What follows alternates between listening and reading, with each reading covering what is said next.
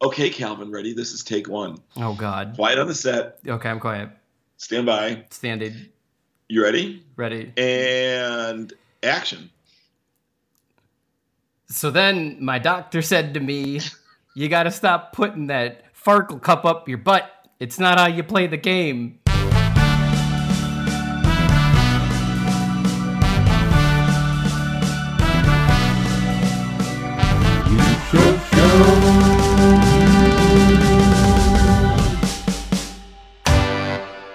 Hello and welcome to the. Let's start that over. This is take two. Take two. I'm not. I got the jokes in the bag. Hello and welcome to the You Show Show. It is the show where you show things. I am Kelvin Lazy McMurray, and today I am joined by my very, very, very, very good friend, Michael Graf. Mike, hello and welcome to the show. Hello. Thank you for having me. Thanks for being here. How are you doing today? I'm fine. I've got a little frog in my throat, so I apologize. It makes me sound, my voice is a little bit deeper now, so it's got this more raspy, sexy Lauren Bacall thing going on. Absolutely. Too much footballs, too much of the sports, and now you sound like... But it's kind of fitting for the movie that you picked. It kind of fits in that theme of everything, so we'll get into that in a minute, But Mike, you are a good friend. We are celebrating this January. It's currently December. This January, I did the math, and we'll have known each other for 8 years this January, which is pretty. Oh wow! Pretty crazy. Yeah. I did. Wow. Yeah, it's 2012 when I met you. So yeah. That's crazy. But Mike you are the owner. You are the Emmy award-winning writer and director of Spot Filmworks. So if anybody would like to check out Mike's work, please head over to spotfilmworks.com. Do you do any other social platforming with your company? Well, it's I've the last year or so I've kind of been pivoting in another direction. So I've actually, besides spotfilmworks.com, that's kind of the home for my life as a commercial director and working in advertising. I'm also a feature film writer. Yep. And I have a website called grafwrites.com. Okay. It's new. It's still kind of in work in progress, but I've won a couple of cool awards and accolades and stuff. And I thought, oh boy, I should probably put something out there about that part of my life. Yeah. So. Well, and I know, you've been doing a ton of writing this year. The probably only silver lining to this goddamn pandemic. So, anything that you want to talk about on that front, or just check out the site? Yeah, I am real excited, and I don't even know if I told you this. 2 weeks ago, I was named one of the top 25 screenwriters to watch in 2021. Dude, shit, yeah. Dude, by the International Screenwriters Association. Dude. 80,000 members strong International Screenwriters Association. So I'm kind of flying high on that. I bet. I've got 2 new screenplays that I finished. I'm negotiating with a producer, a former executive at Disney Studios, for The Last Indian War, an older screenplay that you know about. So it's been an interesting year, working, kind of pivoting towards writing and concentrating on that, which is always kind of my first love, kind of long form storytelling. Yeah. Oh, for sure. And I know you've been writing like a madman, and you've been submitting a lot too. I've been seeing, and we've talked about it, and I've seen a lot on like your personal Facebook about a lot of the awards and things that have been going on. So that's awesome. That's awesome to hear. I wish we had like a live studio audience. I'd put the applaud sign on right now, but unfortunately it's just you and me. So I could get Nat in here, like, congrats, Mike. That's quite right. Yeah, she'll fucking kill me. She'll really appreciate that. Yeah, that's what she signed up for. Well, welcome. Yeah, thanks for being here today. So obviously, today we're gonna talk about movies, and I'm really excited. My first guest, my friend Ian, he picked music to talk about, and I love music. I soak up as much music as I can, but I don't really know how to talk about music. I'm a person where like I tapped my foot and I liked it. It was great. Yeah. And so that was a little tough for me to talk about, but we got through it. And then my friend Zeke picked she picked TV shows to talk about, and similar thing. I'm not a huge TV aficionado. I enjoy television, but I'm not I'm not an expert by any means, and I'm not an expert at film either. But it's at least like the one thing I technically did go to school for. So so I'm pretty excited today. So we're talking about movies. Yeah, I'm a movie nerd. I'm a film nerd. So this was right up my alley. It's I love all things film and all things movie related, and it's like I can go down the deepest rabbit hole with you on this subject matter. So. Oh yeah, I could find you in a bar, passed out on the bar in a drunken stupor, wake you up, and you could recite like 3 movie facts right off the top of your head. So yeah, oh for sure. Which has actually happened. I was gonna say that's probably happened at least once in our time knowing each other. Well, I guess the movies, the film that you picked today to talk about that I watched that I really liked was Touch of Evil by Orson Welles. Yeah. What was it? 1958, I want to say 1958. 1958. And so then in line of that, I wanted to pick something that was kind of categorically in the same era and on what I would consider an equal level of awesomeness. And so for you to watch, I had selected Path of Glory by my boy Stanley Kubrick. Yeah, and what was really interesting about that, and I hadn't really given it any thought. You said pick a film, and that was kind of top of my mind. Mm-hmm. It kind of loosely relates to one of the screenplays I just finished writing. But one of the things that really struck me is that both those films, both Touch of Evil and Paths of Glory, came out within a year of each other. Yeah. Paths of Glory came out in 1957, mm-hmm.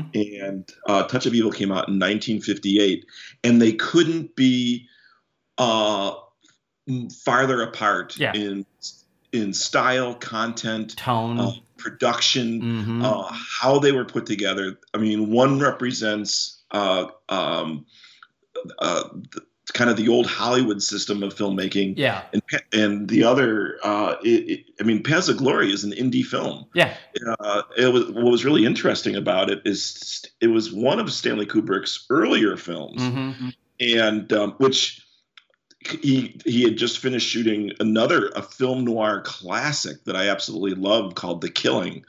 And it's funny because I told you when we first started talking about it, I had never seen Paths of Glory. Yeah. That's like one of those classic films that somehow slipped through the cracks. Mm-hmm. But he and his producer put the same producer that he worked with on The Killing. They're in New York and in England, and they put a package together. They basically financed this independently. They put their whole package together. They got Kirk Douglas on board. They got him on board to star in it, and he was also I think also a producer on the project. And he only agreed to work with them. Kubrick had to give away a huge chunk of the profits to Kirk Douglas, which I thought was great. Spartacus came about because of this movie. And the thing that was really cool is that they put together a package, the indie filmmakers, and they went to, I think it was MGM or whoever studio, and to say, hey, we have this, we have this project, we want distribution for it, we've got to start talent, and which is pretty much how indie film works today. But, yep. This was in 1957, and it was unheard of. Yep. Oh, very much. Yeah. And Touch of Evil was the complete opposite. Yes. Touch of Evil started off. It was a Universal project, and Universal went to Charlton Heston they had the rights to a book called Badge of Evil. Actually, both movies were based on books, but Badge of Evil. And they had cast Orson Welles to just star in it. Oh, okay. Just star as the heavy. and they were looking for a director, and Charlton Heston, his star was on the rise, and he suggested to Universal, "Why don't you have Orson Welles direct it? He's kind of a good director." And an amazing actor. Yeah, he goes, there's a funny story that when Charlton Heston, when he pitched Orson Welles to Universal, he was on the phone and there was just silence. Huh. Okay. It was just absolute silence. And then they went, okay, well, we'll think about it. And they got off the phone. They called Orson Welles and they offered him to direct it, but they told him, if you're going to direct this, we're not paying you a penny more. You're going to do this movie for the same amount that we hired you to star in it, not one penny more. Okay. And Orson Welles kind of stuck it back to him and said, if you want me to direct it, I'm going to rewrite the script. And he had 10 days because they were starting pre-production. They had 10 days. He rewrote the entire script, and the original book, Charlton Heston plays this Mexican law officer called, his name is Vargas. And Orson Welles, of course, changed the whole focus of the script from Vargas to his character, Quinlan, this corrupt police detective. Yeah. And they shot it in something like 15 days, or they had this crazy, insanely quick production schedule, and the whole movie was made for under $1 million. Wow, that's crazy. Orson Welles said they loved the dailies they were getting in. They loved the dailies. Charlton Heston loved everything. The studio execs loved everything. And then when it was time to edit, they would not let Orson Welles onto the lot at Universal. They locked him out. They wouldn't let him edit it. This sounds about right. Yeah. Typical like movie producer thing to do. It's crazy to hear that even like back then that was happening as well. You know what I mean? Like that's kind of funny. It's because it very much happens today as well, where they're like, "Okay, thanks, bye." Well, Orson Welles was kryptonite, man. Nobody wanted to touch him, and we look back at his career and we look at like Citizen Kane is one of the best American films ever made, and it was so controversial. I mean, when it came out. The movie, it was an attack on, one of the most powerful men in entertainment. Yeah. It's an attack on William Randolph Hearst, and Hearst cut off all publicity to RKO Pictures. I mean, that was pretty ballsy for a 24-year-old kid at the time. Yes. And there's a lot of things in Touch of Evil when I was watching it that I was like, how the fuck did you get away with this in 1958? Because it's a pretty ballsy movie. There's some things in there that's like, wow, damn. Yeah. But yeah, so you shared Touch of Evil. I watched it, and I really like this movie. This is a great film. I guess one thing that I just wanted to bring up briefly before we get into it, one thing that I think I've kind of realized this recently. I've had this thought. I think when people talk about movies and people talk about their love for film and the cinema and movies, etc. I think a lot of people never talk about like what they want, what they take away from movies. What I mean by that is like my favorite thing when I watch a movie, my favorite thing more than anything else is that if I'm watching a film and it's about A, you're watching A on screen, but really the movie's about X, Y, and Z. Mm-hmm. That's my favorite thing in all of cinema. When you're watching the movie Alien, it's this creepy monster killing the crew off one by one, and it's a great horror film.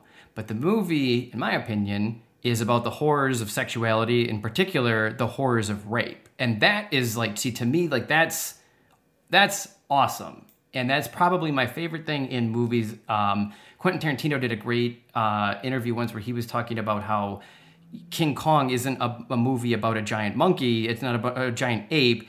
It's about the African slave trade.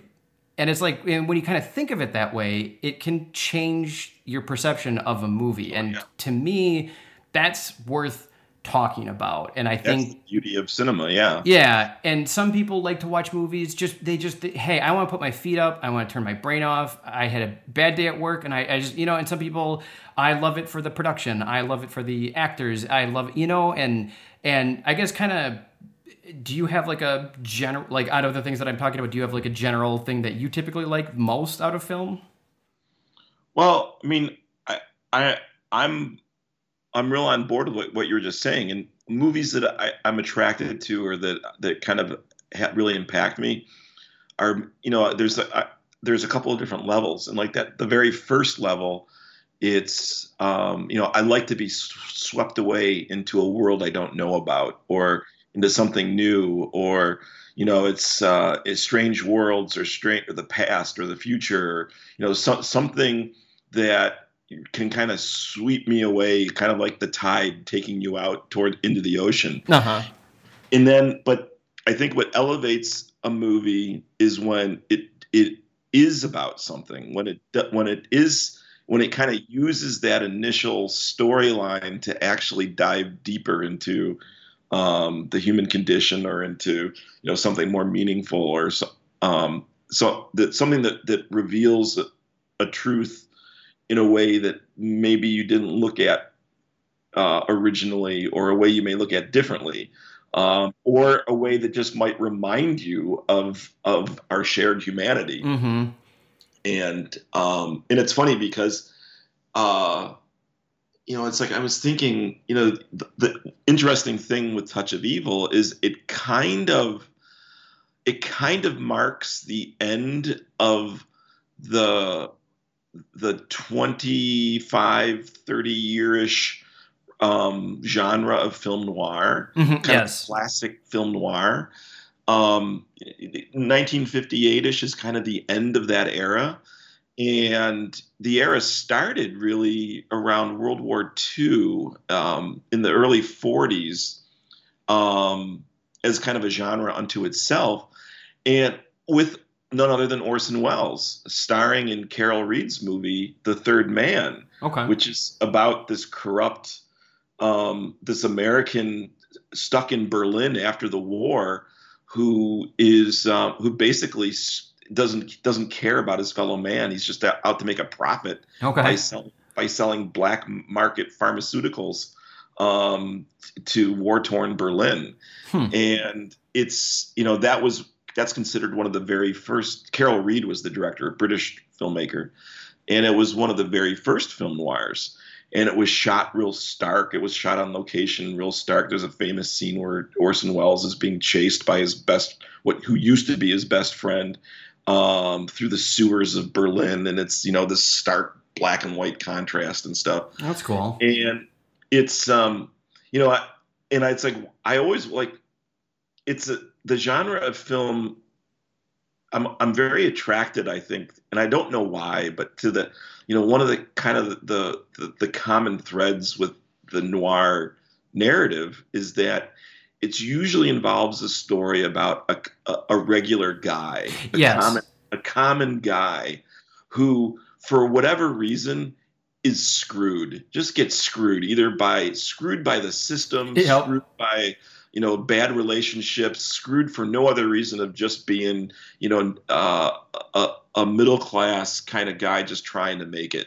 And I've always wondered, like, I've been fascinated by that story.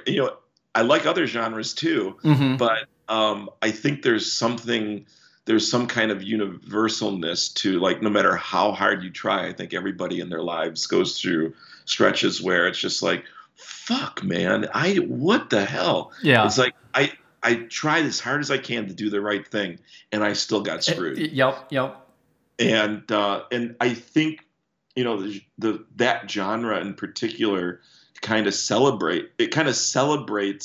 It doesn't celebrate getting screwed, but it celebrates the common man and the challenges that each of us has. And at the time, it was really groundbreaking, because Hollywood was the films of Hollywood, the golden age of Hollywood, were all escapist. It was all entertainment. It was kind of like a visual opiate to get people, musicals. MGM had its musicals and monster movies and things that were just to get you to kind of forget that your daily woes. Yes, especially during, and I think a big push of that is the Great Depression. A lot of those escape reality movies got really big because it was like, hey, you have no money and life sucks right now. Watch this movie, about this giant ape. Yeah. And maybe it's because of we're in a pandemic and coming off of 4 years of just a shit show, and but it's like I've been kind of redrawn back to the genre, and I think Touch of Evil. What's really interesting about the movie is that here you've got two cops. It takes place in a border town, and it's there's a murder that's happened, and I think it's really interesting. It deals with racism, overt racism that's applicable today. Charlton Heston plays a Mexican law enforcement, high-ranking official in the Mexican government. Yep. And which is, for the time, they have a white guy playing a Mexican guy. I mean, that's racist in and of itself. Yes. But he plays kind of the moral high. He is the moral high road of the story. And Orson Welles plays this corrupt border sheriff, vile, lying, racist, just disgusting, just hideous, drunken. Just there's nothing really redeeming about him. No, other than the fact that even though he's reprehensible, he does solve the crime. Yep. In a very weird roundabout way, but yes. Yeah, and that's I'm fascinated by that, and it's everything that he's repugnant, but he solves the crime and brings the criminals to justice. And Orson Welles was really interesting, and I try to, when I write, I take these words to heart. Okay. When he gave an interview like in the 1970s about this movie, and he said they asked him about the Quinlan character, and Orson Welles just laughed, and he goes, "Yeah, Quinlan's morally ambiguous," and he said, and he goes, "But everybody has their reasons," and he goes, "Every character has their reasons, and it doesn't matter how despicable they are.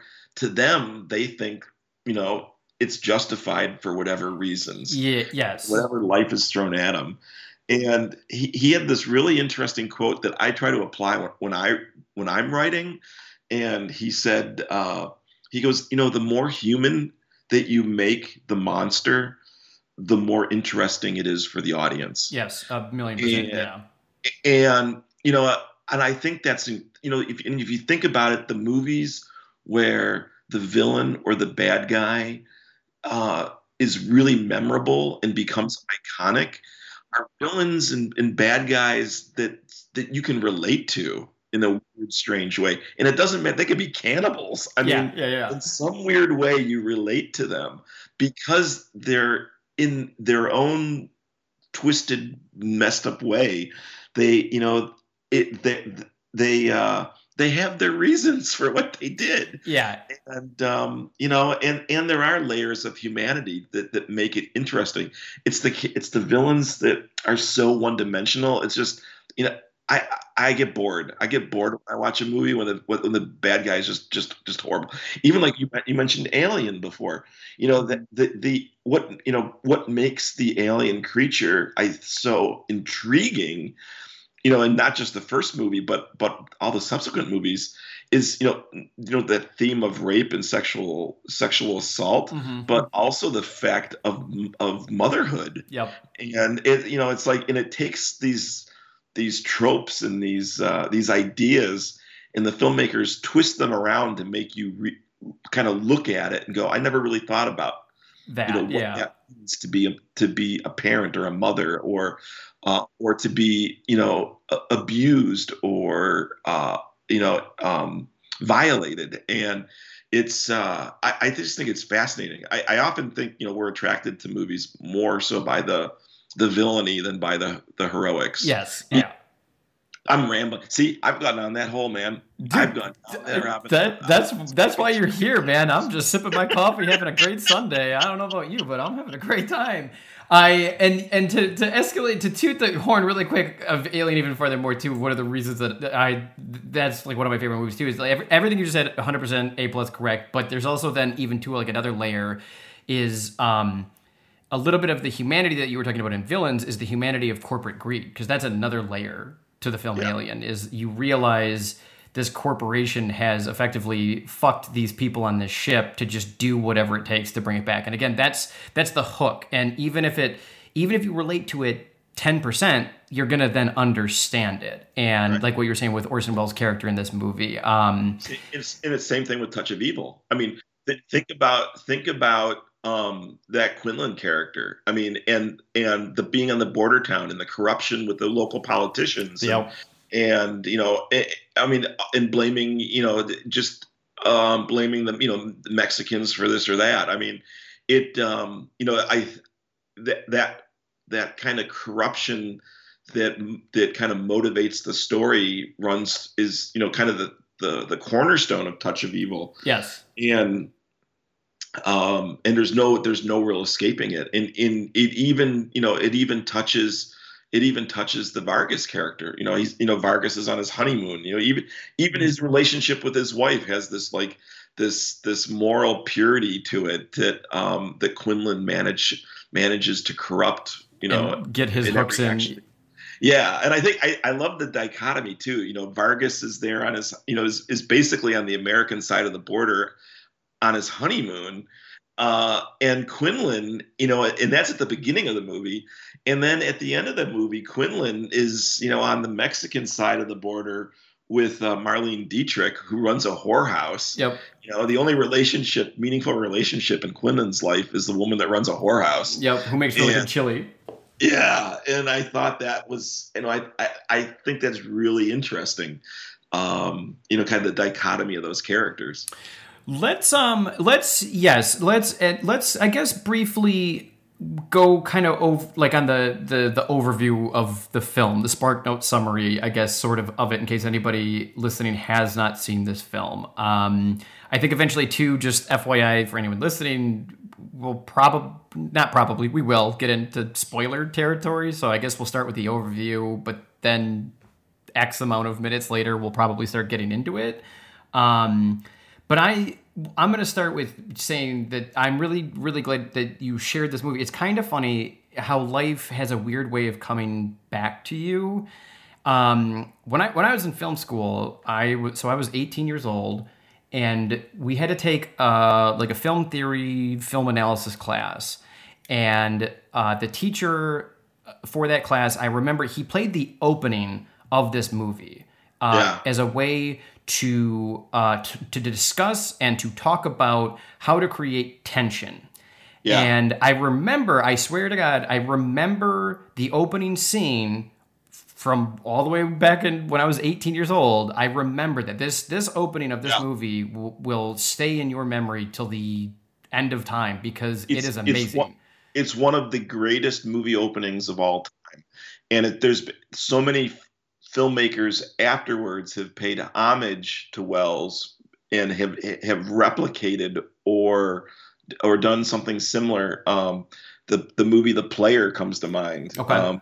The opening scene of The Player is a direct homage to Touch of Evil. And they even talk about the length. It's like 3 minutes and 21 seconds or whatever. And it's the thing that makes that opening scene even more remarkable is the technology at the time. Yes. If you think about how heavy film cameras were in lights and how slow the film stock was. So for people that haven't seen it, the opening scene is one continuous shot. And the tension that you're talking about, it starts off with a close-up of somebody putting dynamite in the trunk of a car. And the camera pulls back, and in one shot with no edit, you see a couple get into the car and drive off and through this busy Friday night nightlife in this Mexican border town, and they drive blocks, and you know that there's a ticking bomb in their car, and as they weave their way through the crowds of this busy Mexican town, they get to the border, and you realize that they're at the border between the U.S. and Mexico, and they stop and they talk to border guards, and that's when you are introduced to Charlton Heston and his wife, Vargas, who's there on his honeymoon. And as they're talking about the honeymoon, the car drives across the border and blows up. And this is all one shot, and it's all at night. And it's amazing because as a viewer, you're like, oh my God, there's dynamite. Yeah. Yep. And there's civilians around, and civilians, and why did they want to kill this guy? And it's fascinating. He shot no coverage for it. They shot the movie in Venice Beach, California. Have you ever been to Venice Beach? That scene was shot on Windward Avenue, and it was in kind of a side note. Venice Beach, kind of as a location, kind of was run down and past its prime, exactly like Orson Welles in his career, and he couldn't have picked a better place to shoot it. Venice Beach, when it was first created, it was this beautiful city of canals that was based on Venice, Italy, and all the arches that are the visual for that Mexican border town. Mm-hmm. Some of those buildings are still there today. Wow. And it's the city was built. It was these beautiful canals, and the only way to get around the city was by gondola. And Charlie Chaplin shot the circus there. Hal Roach shot Spanky and Our Gang films there. It was this beautiful backdrop for filming. And in the late 1920s, the two things happened. The guy that started the city, Abbott Kinney, passed away, and his son kind of took over. It was a kind of a private. It was not part of Los Angeles. Okay. It was its own municipality, and his son annexed the city to the city of Los Angeles, and Los Angeles was very corrupt, and they paid. It was kind of the rise of the automobile, and they paved over all of the canals, all of these beautiful canals to make way for the automobile. And to this day, there's I think there's only like 2 or 3 canals left in Venice Beach. Wow. And the only reason they're there is because the contractor that was hired by the city was so corrupt that he stole the money, and they ran out of money and quit his job. And that seems like a theme that could even fit in this movie as well, which is kind of funny. Yeah. So, but in the late 20s, oil was discovered in Venice Beach. So within the span of like a year, and Venice Beach was like this huge tourist destination. It was kind of like Santa Monica. It had this big pier. It had this midway. It attracted tourists from all over the world. And in the span of a year, when oil was discovered, hundreds and hundreds of oil rigs went up. And there's pictures of like people on the beach, like sunning themselves in this industrial wasteland. This toxic dump of oil, and I mean, just horribly, it's just ugly as shit. Yeah. And that's the city that Orson Welles filmed in, and you can see in some of those night shots in the movie, the whorehouse at the end, the chase across the bridge when Quinlan gets shot and falls into the shitty garbage along the water. Yep. That's the canal. That's one of the canals. Interesting. Okay. And you can see the oil towers, the oil rigs in the background of some of the night shots. But I just love just the little things that he shot this movie in a city that had been corrupted by greed. And it's a movie about corruption and greed. and there's just like this, just these layer upon layer of coolness for, to the story that I really think is really incredible. Who pays for it, Marcia? What if she does? Oh, how long has this been going on now? Ever since her father had me fired from the last job, if you want to know. Naturally, he objected to having a Mexican shoe clerk for a son-in-law, so naturally, you had to put him out of the way. Naturally! You'll read something good. Well, just because he speaks a little guilty, that don't make him innocent. So the car explodes, and then immediately right there is yes, the character's official name is Mike Vargas, played by Charlton Heston. He's with his wife Susan. The bomb goes off, and then he's effectively thrust into this investigation. Kind of, I would say, kind of because against he's a key witness. Yeah, and it's kind of like almost. It seems like it's kind of against his will. Like he's like, shit, like I got to do this. Sorry, sweetheart, bye. And then that's he's on his honeymoon. Yeah, and then that's when the rest of the film kicks off. But then what's really interesting about this movie, the thing that I liked is the rest of the movie isn't then even really about the car bombing nor the explosion. It's, you know what I mean? Like it is about it, but the rest of the movie is mostly then about the police officers and the crime family that's involved. Right.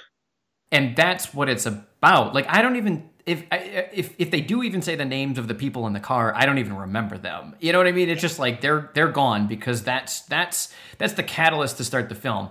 And that's another thing that I loved about this movie is it just starts. Some older films have a tendency to they had to over-explain things because people just weren't super privy to film in that form of storytelling. So it was like, we have to spend 20 minutes establishing Mike Vargas and that he's a police detective from Mexico.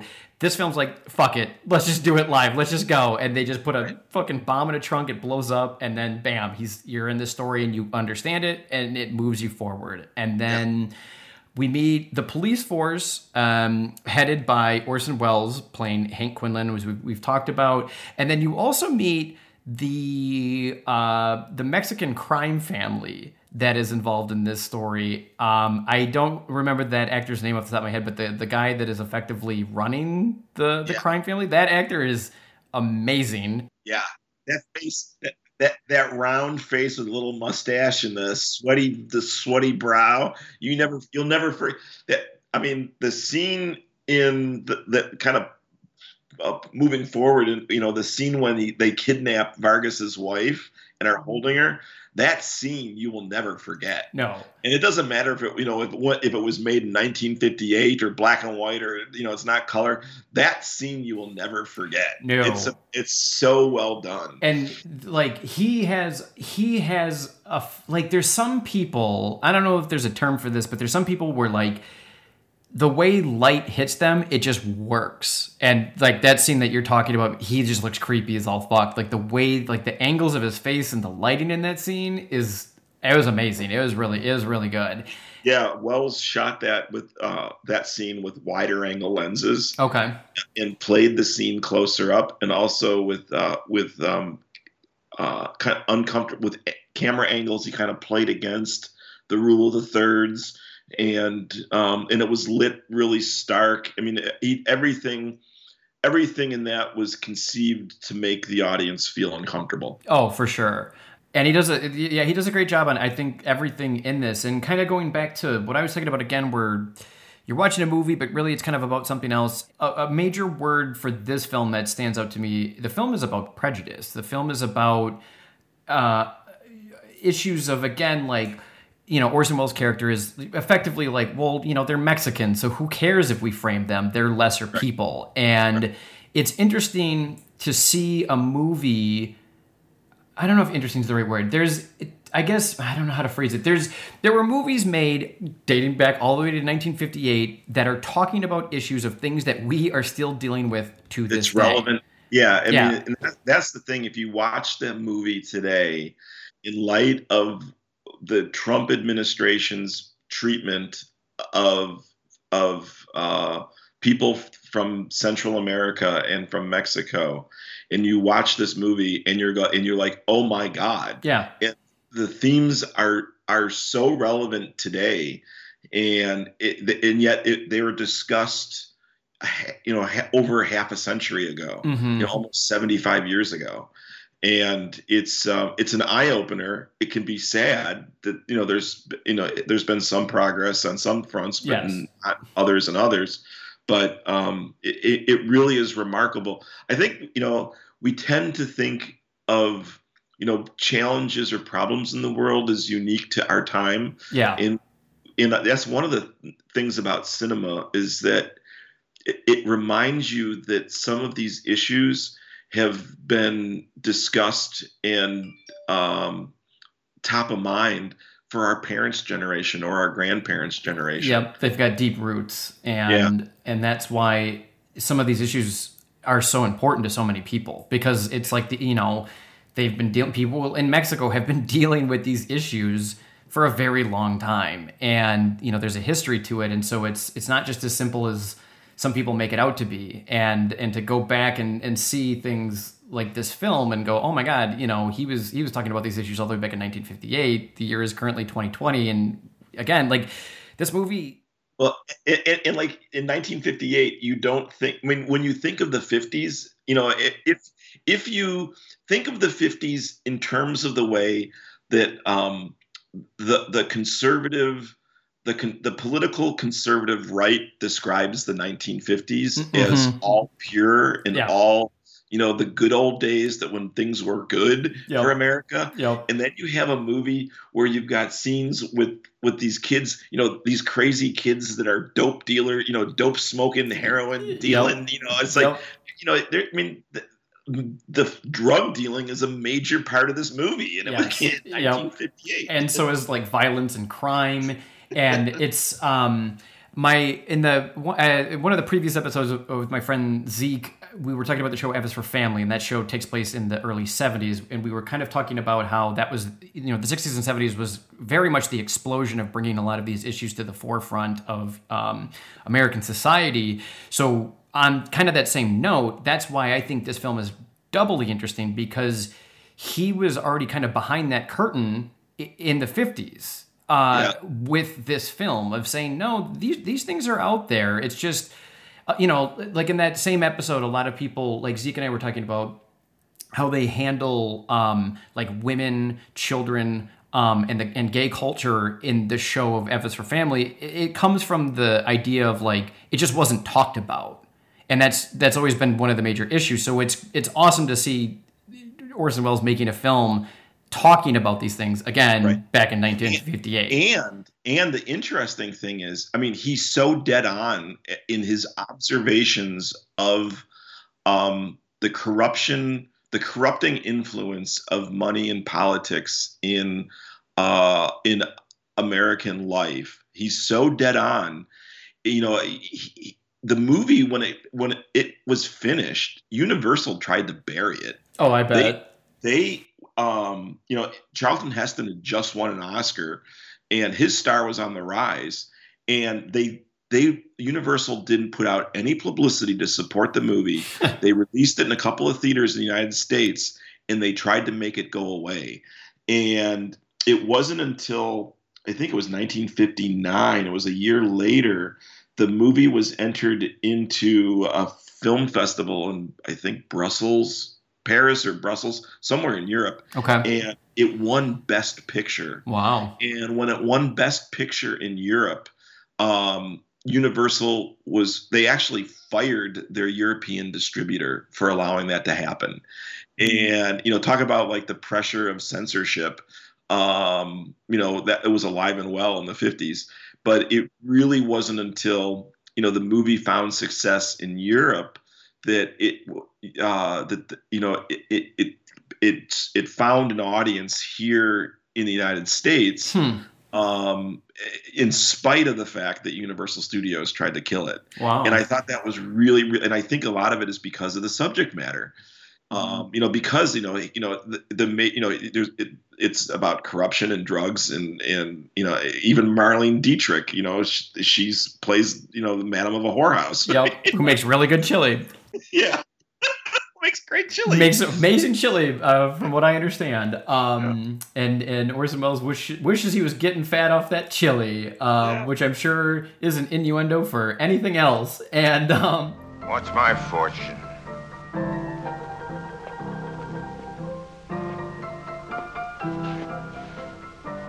You've been reading the cards, haven't you? I've been doing the accounts.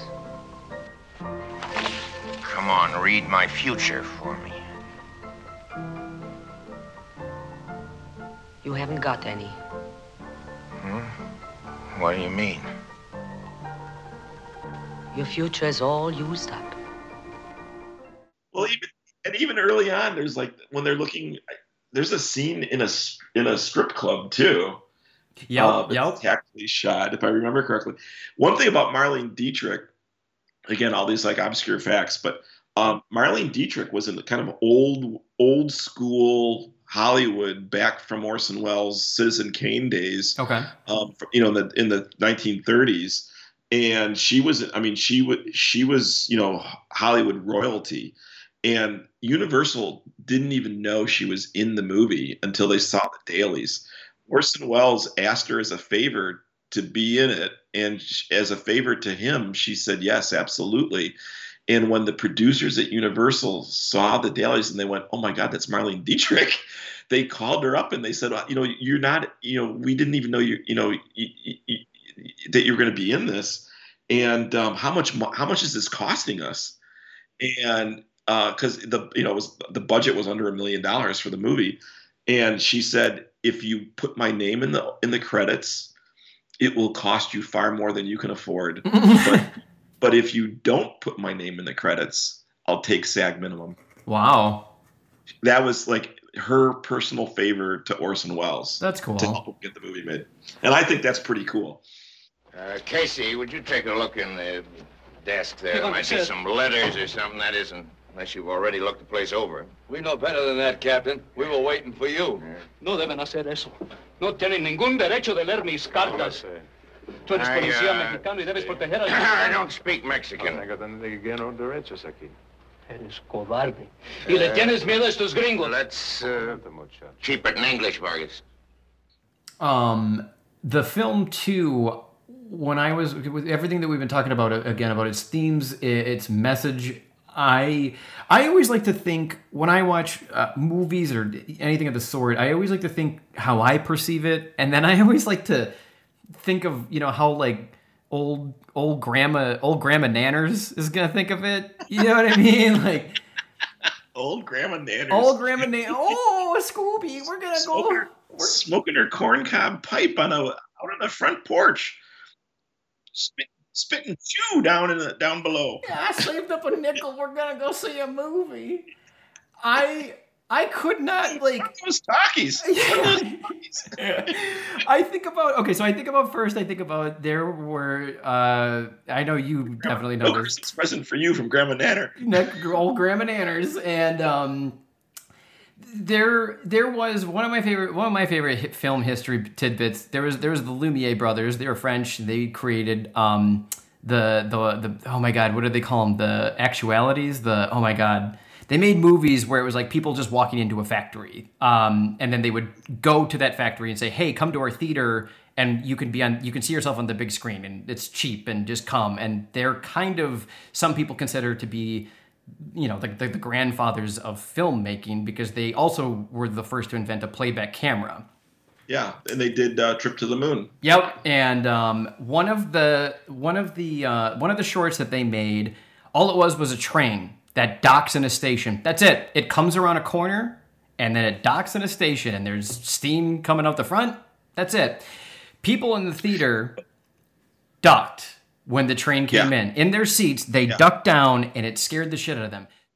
But think about it, though. I mean, this is a new medium. It's a new art form, and if you think about it, film is a language. Mm-hmm. Oh, it has its own language, and it has its own beat, it has its own timing, it has its own pacing, it has its own rules, just like any other language. Oh yeah. And you think about, you talk about the Lumiere, you talk about Orson Welles with Citizen Kane, what makes that movie great. You talk about, the Lumiere brothers. It's like they actually were creating these images, and they didn't have a language yet. They had nothing to go off of. Yeah. They're creating language as they go along.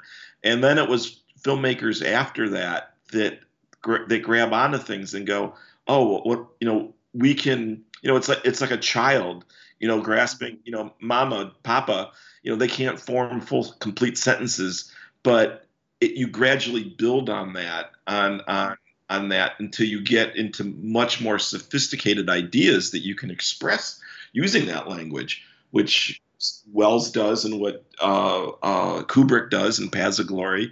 And it's, I just think it's fascinating to kind of watch that language develop over the last 120 years. Yeah, it's crazy. That's crazy to think too. Yeah, it's been 120 years of filmmaking, and the language has changed. Yeah, so much, and but the basics haven't. No, exactly. Yeah, and but the thing, the point that I was kind of talking about too is with this is in line with what we were talking about, but is again, if people ducked in a movie theater because of a train entering a docking station, what the hell did they think of this movie when it came out? Like, yeah. I'd kill to be a member of, like some Southern Baptist town watching this movie, because I bet you $1 million to one people lost their fucking mind. Like, how dare you say that, any police officer can be corrupt? How dare you, say that Mexicans have equal rights as Americans? And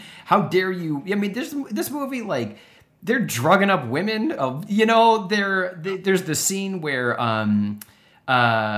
Susan Vargas is changing in her bedroom, and one of the criminals across the alleyway shines a flashlight right on her while she's changing it, and you see her in her bra. And I was just like, how the fuck did you get away with this in 1958? I would love to go back in time, and I guarantee there had to have been at least one person to walk out of this theater, at least one. And think that was at the height of censorship, the industry censorship. And they still, he pushed the boundaries, man. He totally pushed it back.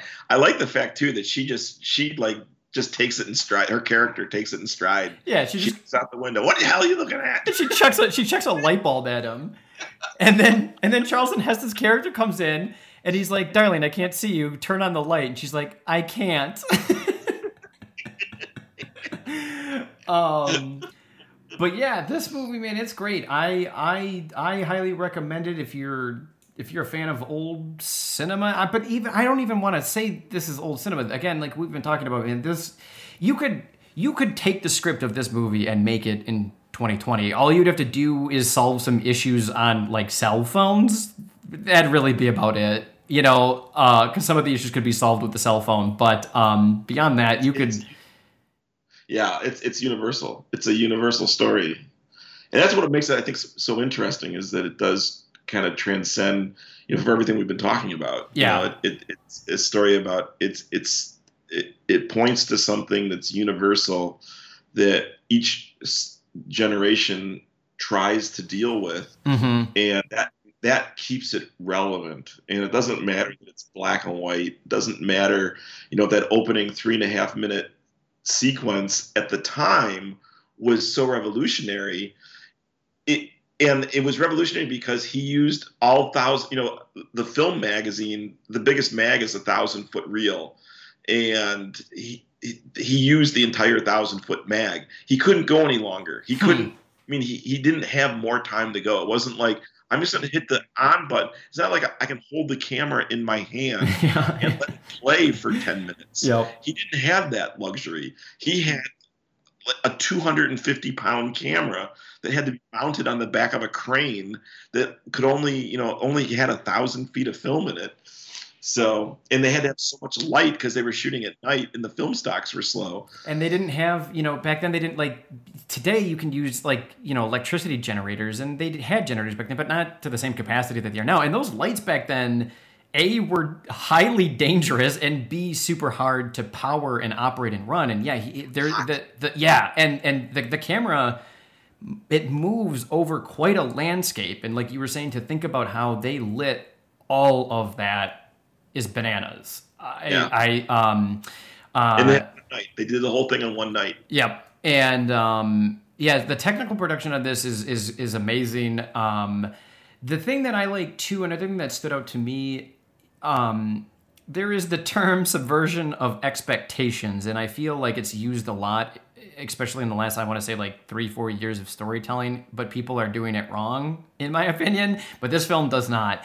I was watching it, and it's like, it's obviously from square one, it is a film noir. There is no hiding that.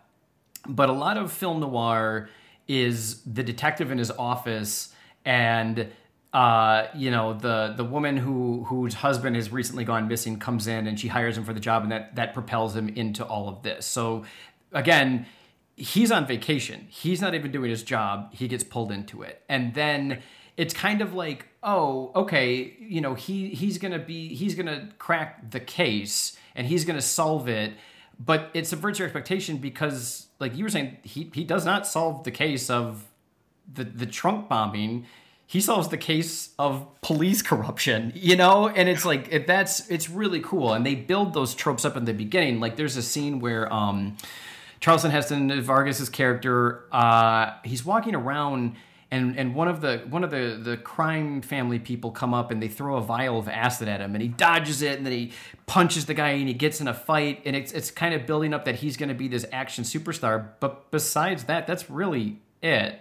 You know what I mean? It's, they build all these things up, and then the reality of what's really going on, inch by inch, crawls into the story, and you understand these characters, their background, their history, and that is a trillion times more interesting than, just the super cool detective who can just shoot every bad guy and wins and gets the dame at the end of the day. Like, all this dude wants to do is just go back to his hotel room and chill with his wife. That's all he wants to do, like...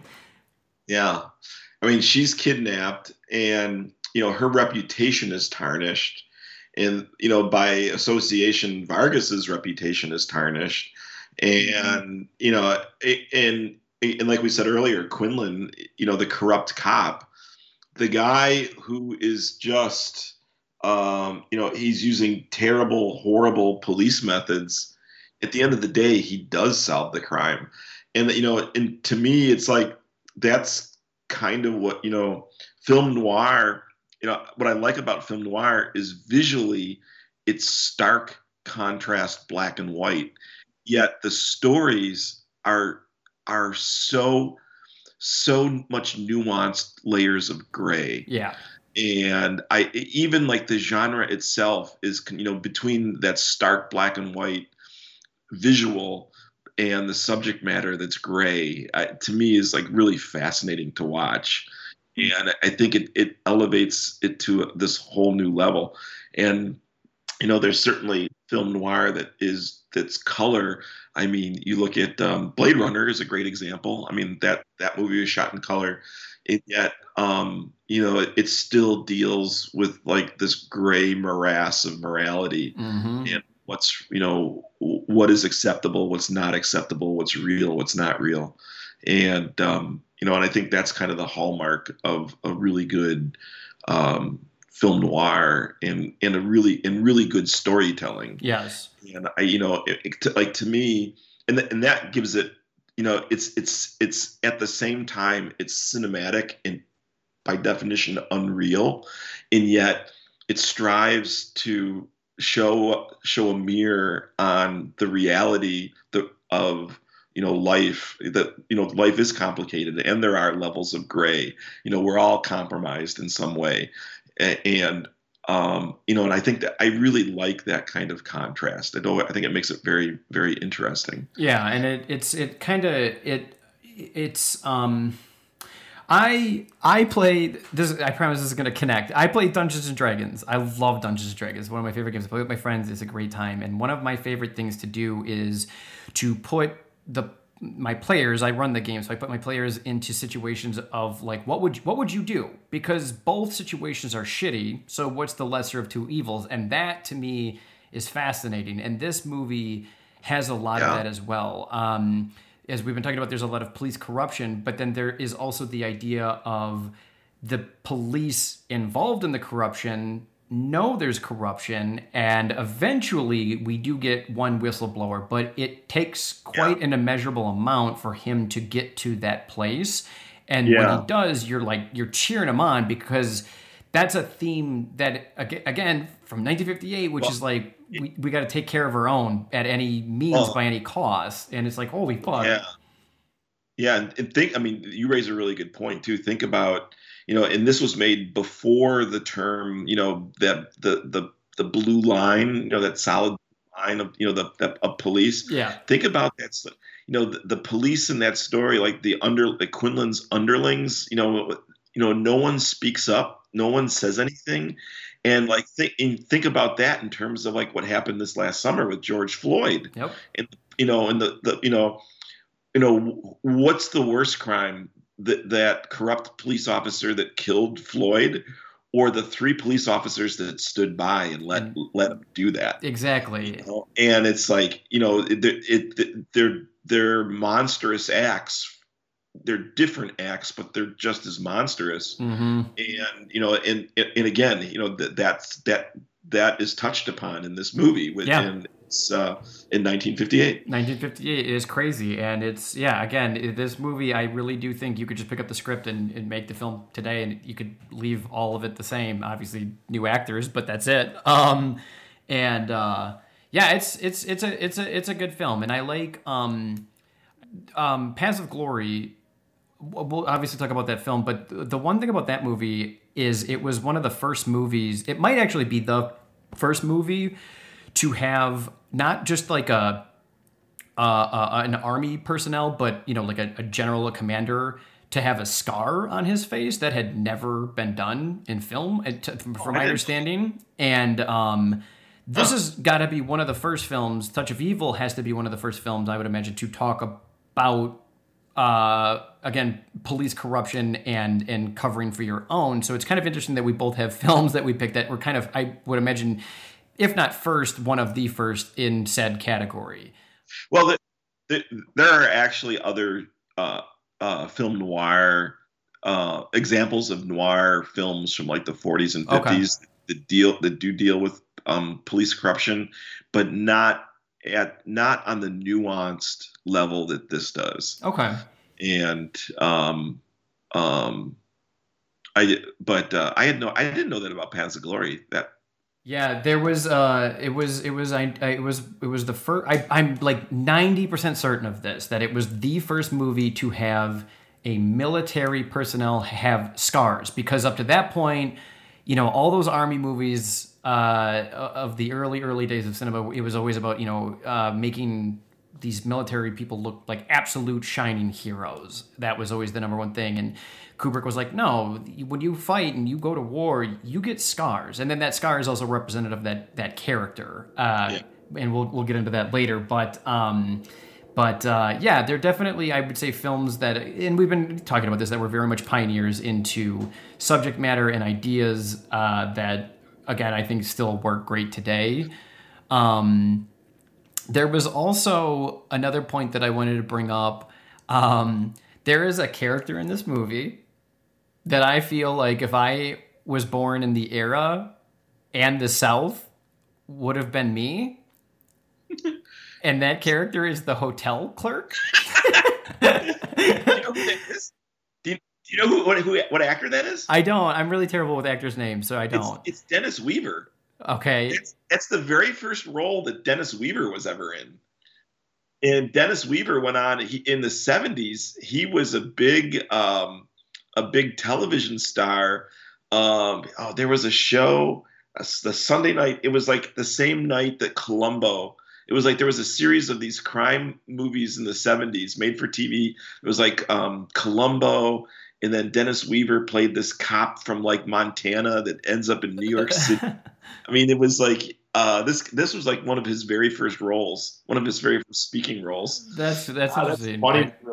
I was going to bring that up earlier, but I was watching it and I was just like, I was like, yeah, that would have been me if I had been born in that day and in that era. So I just felt very, very connected to that person. But there was a lot of other great things with this film. I mean, it's one of my favorite lines is, and again, this goes back to talking about having Quinlan be, he's a person. He wakes up every morning, he drinks his coffee just like us, he ties his shoes just like us, and he goes to work just like us. But his thinking is that he is doing something good. He's a cop. People automatically love him for that, because I'm sure there were moments in his life that he, did the right thing. You'd have to imagine at least one or two of them were, done correctly. And then slowly this case is, he's the cracks are starting to show, and he knows it. And, the wire's getting down, and I can't remember who says it, but somebody shouts at him, "You're a killer." And his response is, "I'm a cop." And I was like, oh, damn, like that, I think that's probably my favorite line out of the whole movie, because that's a sentence that it means one thing, but it can also mean a lot of other things as well. And you could probably talk about that to yourself for like hours. And and there's a lot of that in this movie, again, where there's something going on, but under the surface there's other things going on as well that I think will stay with you and make you think. And I think that's always like the greatest thing any story in any art medium in this world can do is you walk away from it and you think about it and it stays with you. And this movie 1,000,000% will do that. Yeah, absolutely. Even the title, I like the title. I'm glad that he changed. The original title of the project was Badge of Evil. Okay. And I'm glad he changed it to Touch of Evil. And I think it plays into the idea that we're all corruptible. Yes. We're all we all are susceptible to corruption and to tolerating corruption to a certain extent. It's like your idea of like, who cares if the cop is corrupt as long as he gets the job done? Exactly. And it's like, it doesn't affect my life. So, but the fact that it does affect other people's lives. But then it's just a touch of evil. I just think it's understated and poetic, and it's a brilliant title. Oh, 1,000,000%. And it goes into, like, again, it's everybody in this movie, maybe with the exception of Charlton Heston characters, has themselves a touch of evil, and it's slowly exposed. And like what you were saying with the corruption, that always kind of reminds me of. I love the movie The Wolf of Wall Street. It's one of my favorite movies, and to me, that movie is very much about, like, what would you do in this situation? Because there's an equal chance that you would have been exactly like this guy had you been making the copious amounts of money. Yeah. Went through the greed that he did. That again, like. Yeah, I mean, I like to think that I would never toss a midget, but I probably would. Exactly. And it's like there are these things inside of us that it's like it's easy to say, oh, he's an asshole. But again, if you were in that boat, you have just the equal amount of doing said evil things. So it's the choices that we make that truly define us. And so Touch of Evil goes into that where, again, Orson Welles' character, he's deciding to do this, and it's beyond evident. He's planting evidence. He's planting, the dynamite on people that had nothing to do with the crime. And then you also, at the beginning too, it's like right away you understand, okay, these are the criminals. This is the crime family. They're the bad guys. But you also learn to see the humanity of them as well. And you can hopefully understand maybe even then how they got there as well. No one's born a criminal. You do have to, you work into it. But even with that, there are reasons for it. And I feel like this film kind of does that as well. It could have gone deeper, but it's still there. And you learn the humanity side of everybody in this story. And it's an awesome package that is beautifully wrapped with a bow, and it's ready and waiting because it's been out for a long time. So if you haven't seen Touch of Evil and you're looking for just a awesome, great film to sit back, watch, and think about. I would highly recommend this, and I think Mike would too. You picked it, so.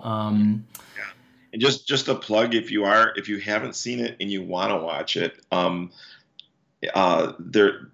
try to get your hands on the Criterion Collection print, because that is the most pristine. They went back to the original negative and did the film transfer into high def, and it is the cleanest, best looking copy of the film. I've seen it original versions that are dirty and scratched and dark, and it's like a dub of a dub of a dub, and if you can get the Criterion Collection, it's worth it. Okay.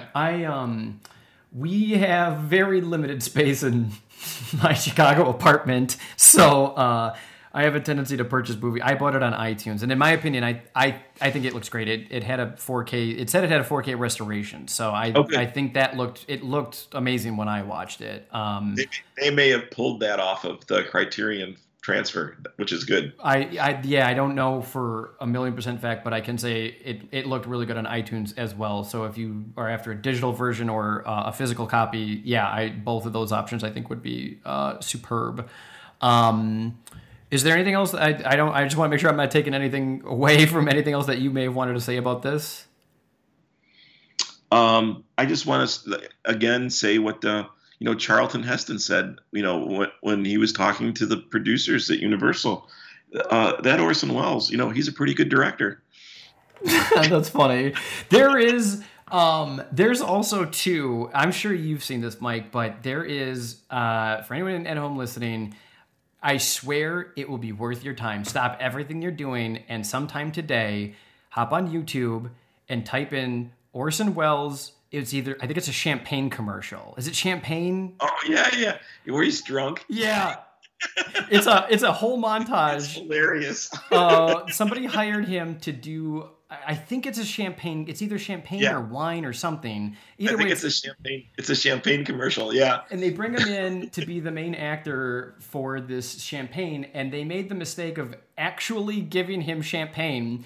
Yeah. And Orson Welles, each take he gets drunk. Oh my God. And he's sitting at a table with a couple, and like you can see the couple's face. He's like, and then I'm gonna the champagne gonna do great. And it's like, and you can just see their face like, I don't know what the fuck to do right now. And this is Orson Welles, like, should I smile? Should I be freaked out? Oh my God. It's hilarious, and it's absolutely worth your time.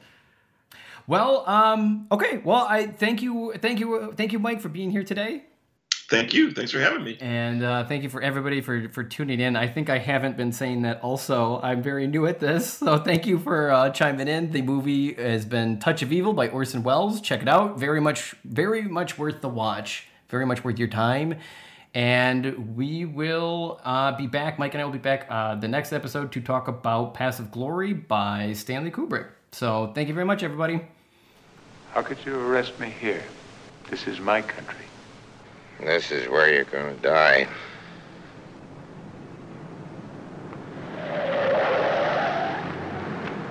There wasn't no miss, Vargas. That was just to turn you around. I don't want to shoot you in the back. Unless you'd rather try to run for it.